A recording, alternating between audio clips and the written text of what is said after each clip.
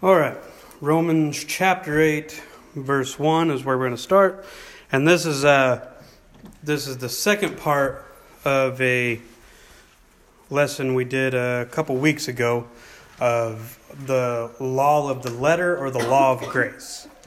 I know we had a middle part there that was left out, but this is the second part of it. And last time when we talked about it, that we were talking about the law of the letter, which was the Ten Commandments, or better yet, the commandments of God. There's more than 10, but we were talking about the law and how it condemned us because it condemned our sin, right? That's what showed us our sin, showed us that we are not righteous and holy before God.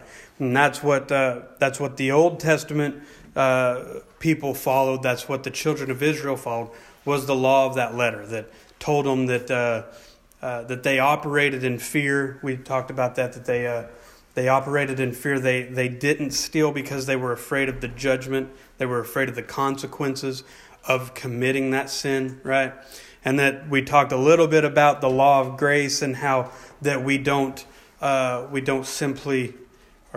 not fearful of committing that sin because of the judgment, but because we want to please God. That is the difference there. So we kind of touched on that, but we're going to explain in more depth of what the law of grace is.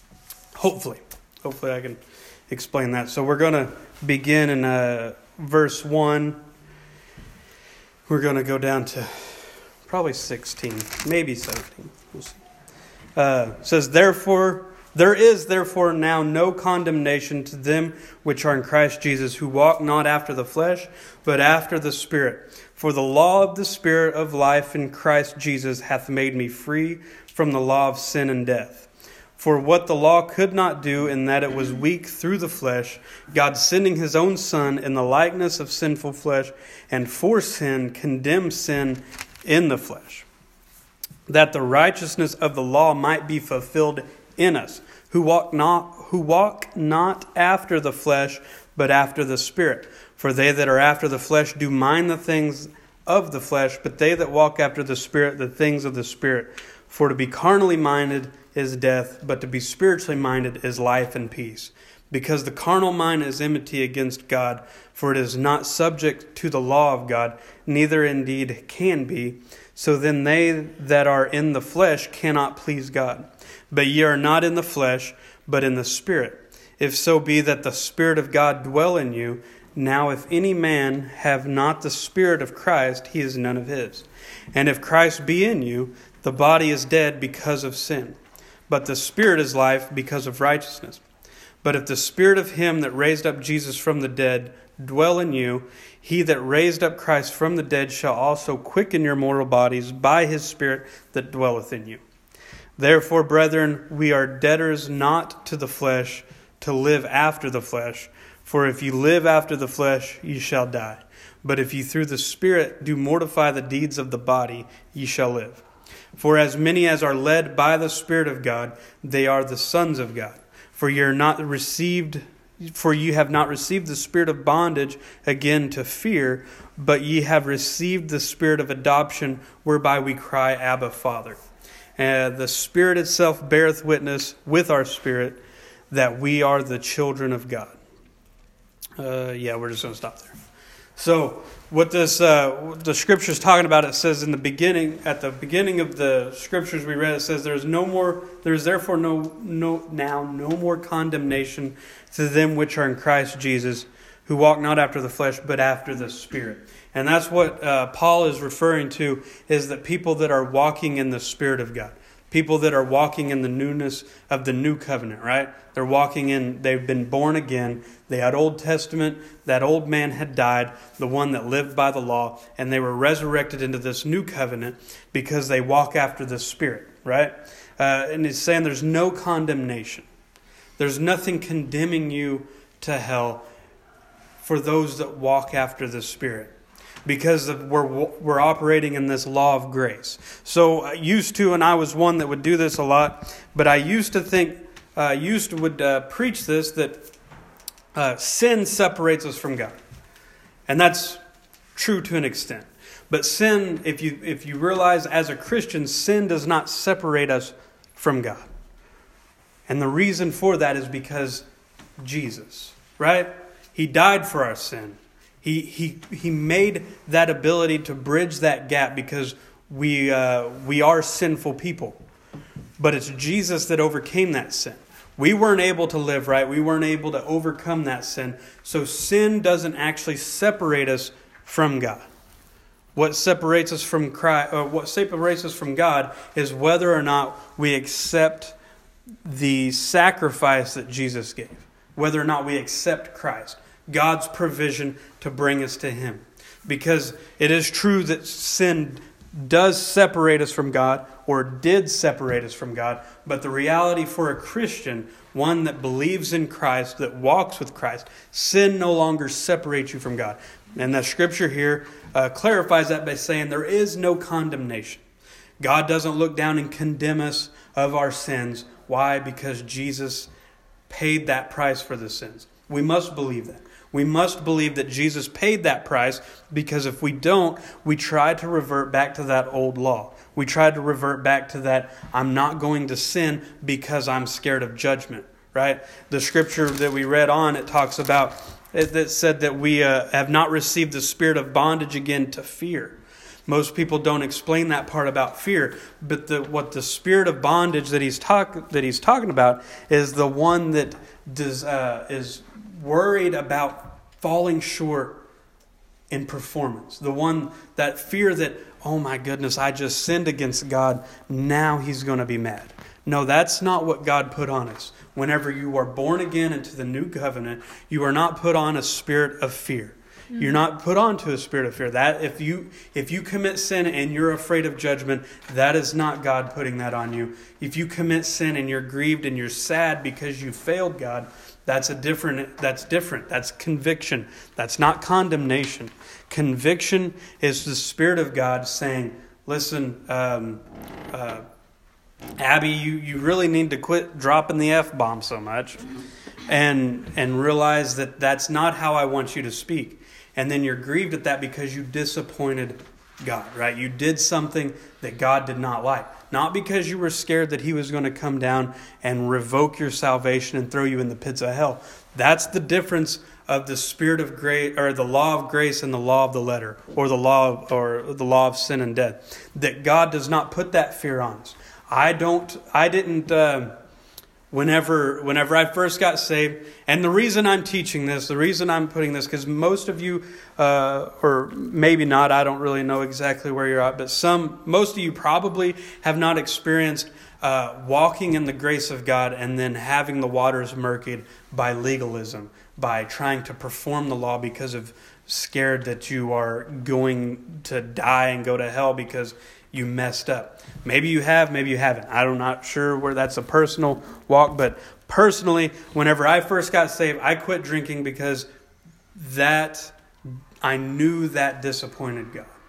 Because I had received something I had never received. I received acceptance. I received love. There was something that came over me that I had never experienced before, and I was afraid to disappoint the one that gave me that, right? It wasn't because I was scared of going to hell. I didn't even really know what the consequences was. I didn't understand it. What I was wanting to do was I was wanting to please God because I was born into that new covenant. I was born into that law of grace. I was not scared that cussing would send me to hell. I was scared that cussing disappointed God, yes. Right?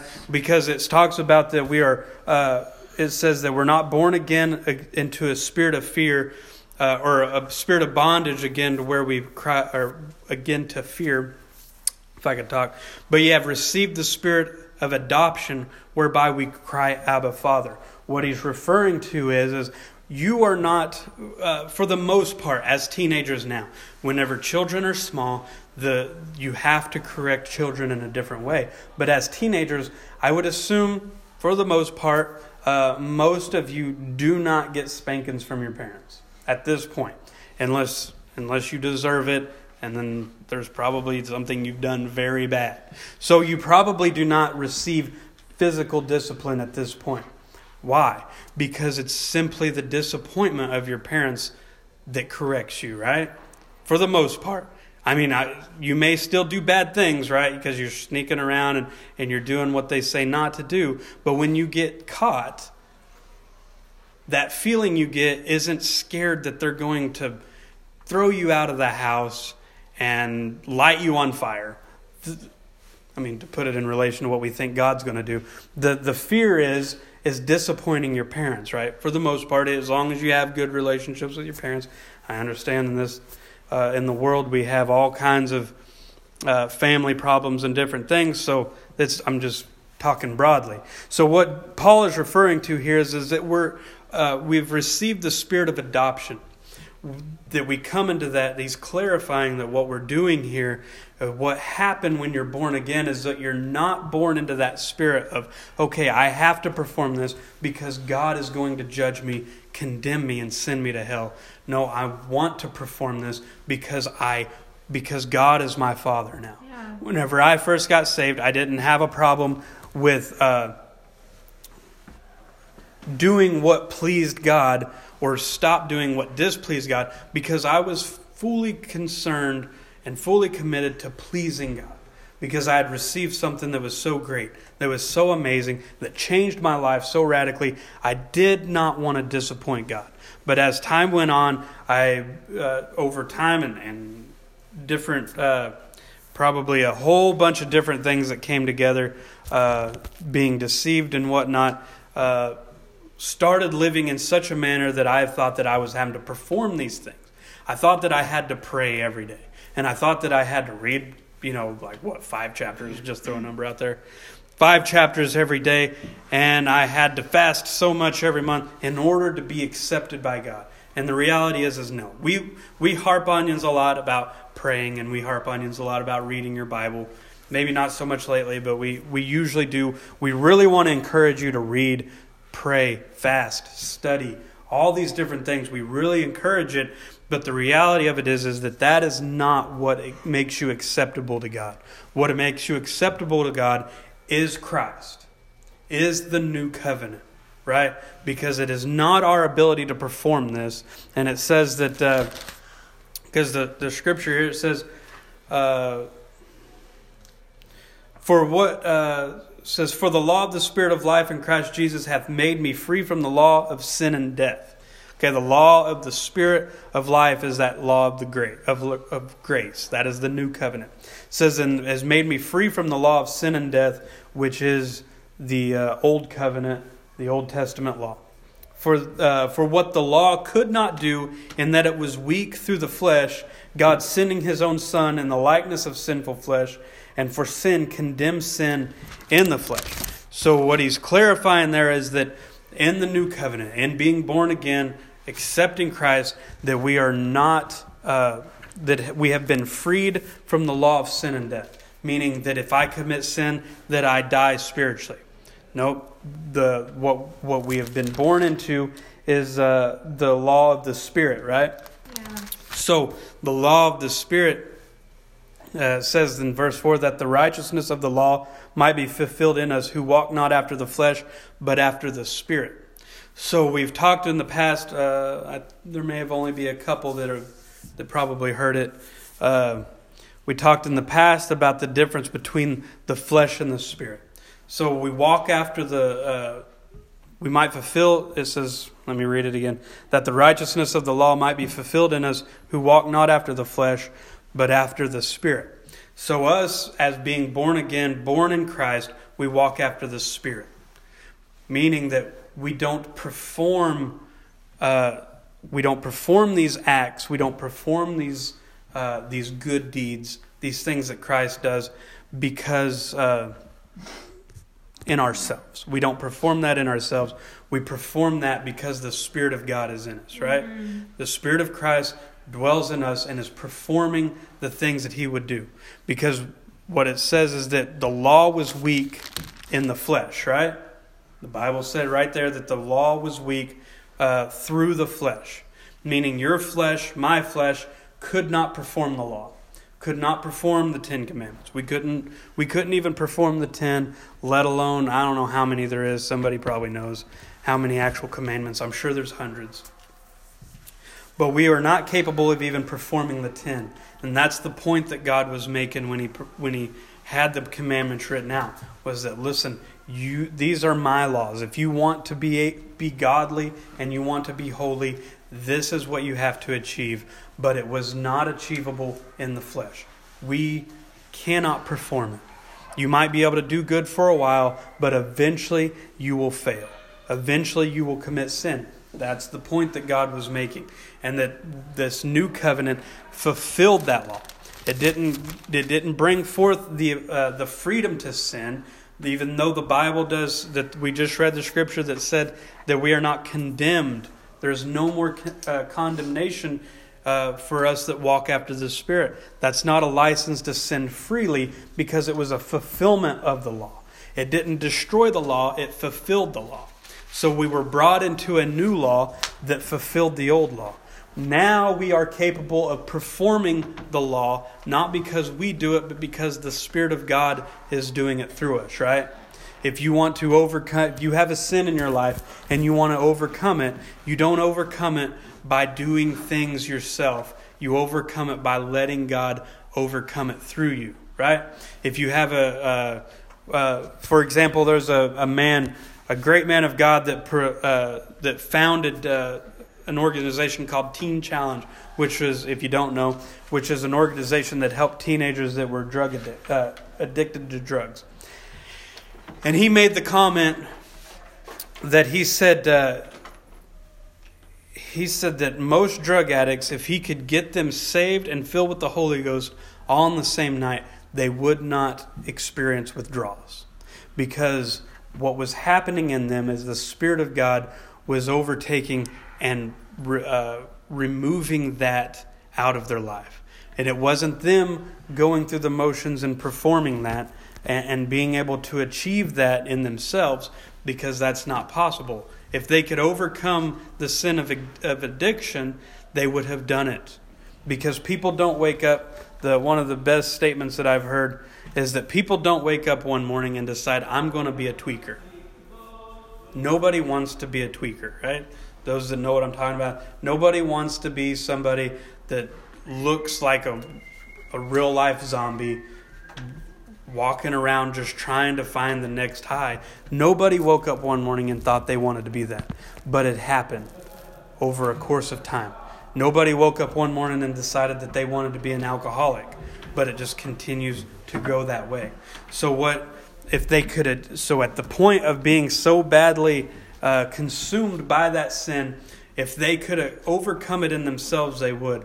But it takes something greater, and that's what we're talking about here, is that the law of grace is that greater thing. The law of the Spirit is what brings us out of sin, because it wasn't by our ability that we quit committing sin towards God. And that's what the whole purpose of the Old Testament law was to show us, listen, this is the rules, you break them, you die. The point was that if you break these rules, you die. You can't follow these rules. I know it sounds a little weird, but that's what God was saying. These rules are rules that you cannot achieve. You can't perform this. It's impossible for you because your flesh is not capable of doing it, but my Spirit is capable of doing it. God's Spirit is capable of performing the law, and that is the fulfillment in us. That is the fulfillment of the law in us, is the Spirit of God. So how do we walk with God? How do we remain connected to God? And that is simply trusting in the salvation of Christ, trusting in the work of the Spirit of God in our lives, right? If you have a sin that you struggle with, you don't need to be beating yourself up thinking that you are separated from God, but you simply trust in the provision of God. Pray, continue to pray, cry out to God. Lord, I need help with this. Help me through this. Help me to remove this from my life. But if you continue to fail, that is not separating you from God. There is no condemnation in Christ Jesus. There is no condemnation there. He will continue to forgive. He will continue to have mercy. He will continue to have grace on you because you are willing to return to Him. The only thing that's going to separate you from Christ is whether or not you are going to turn to Christ or not. If you commit that sin and you fall short of God, the only thing that's going to separate you is if you just throw your hands up and give up on Christ. If you give up on Him, then there's nothing He can do for you. He's not going to force you into salvation, but it's always there. So if you fail God, you simply just continue to trust in Him. Repent, seek God, ask Him to help you, but just to keep moving forward in Christ, not giving up. That is the new covenant. That is the law of grace. That we are able to be imperfect and yet still be perfect in Christ. Right? And that's what's amazing. So, we've got a few minutes. You want to come and pray. You want to worship God. You want to thank Him for His new covenant. You want to thank Him for what He's done for you, what He's doing for you, whatever it may be. Worship God, pray, seek after Him, repent of sins that you may have. Ask Him to help you through what you're struggling with. Ask Him to help you through just the day in and day out life. Whatever it may be, just seek after God this morning.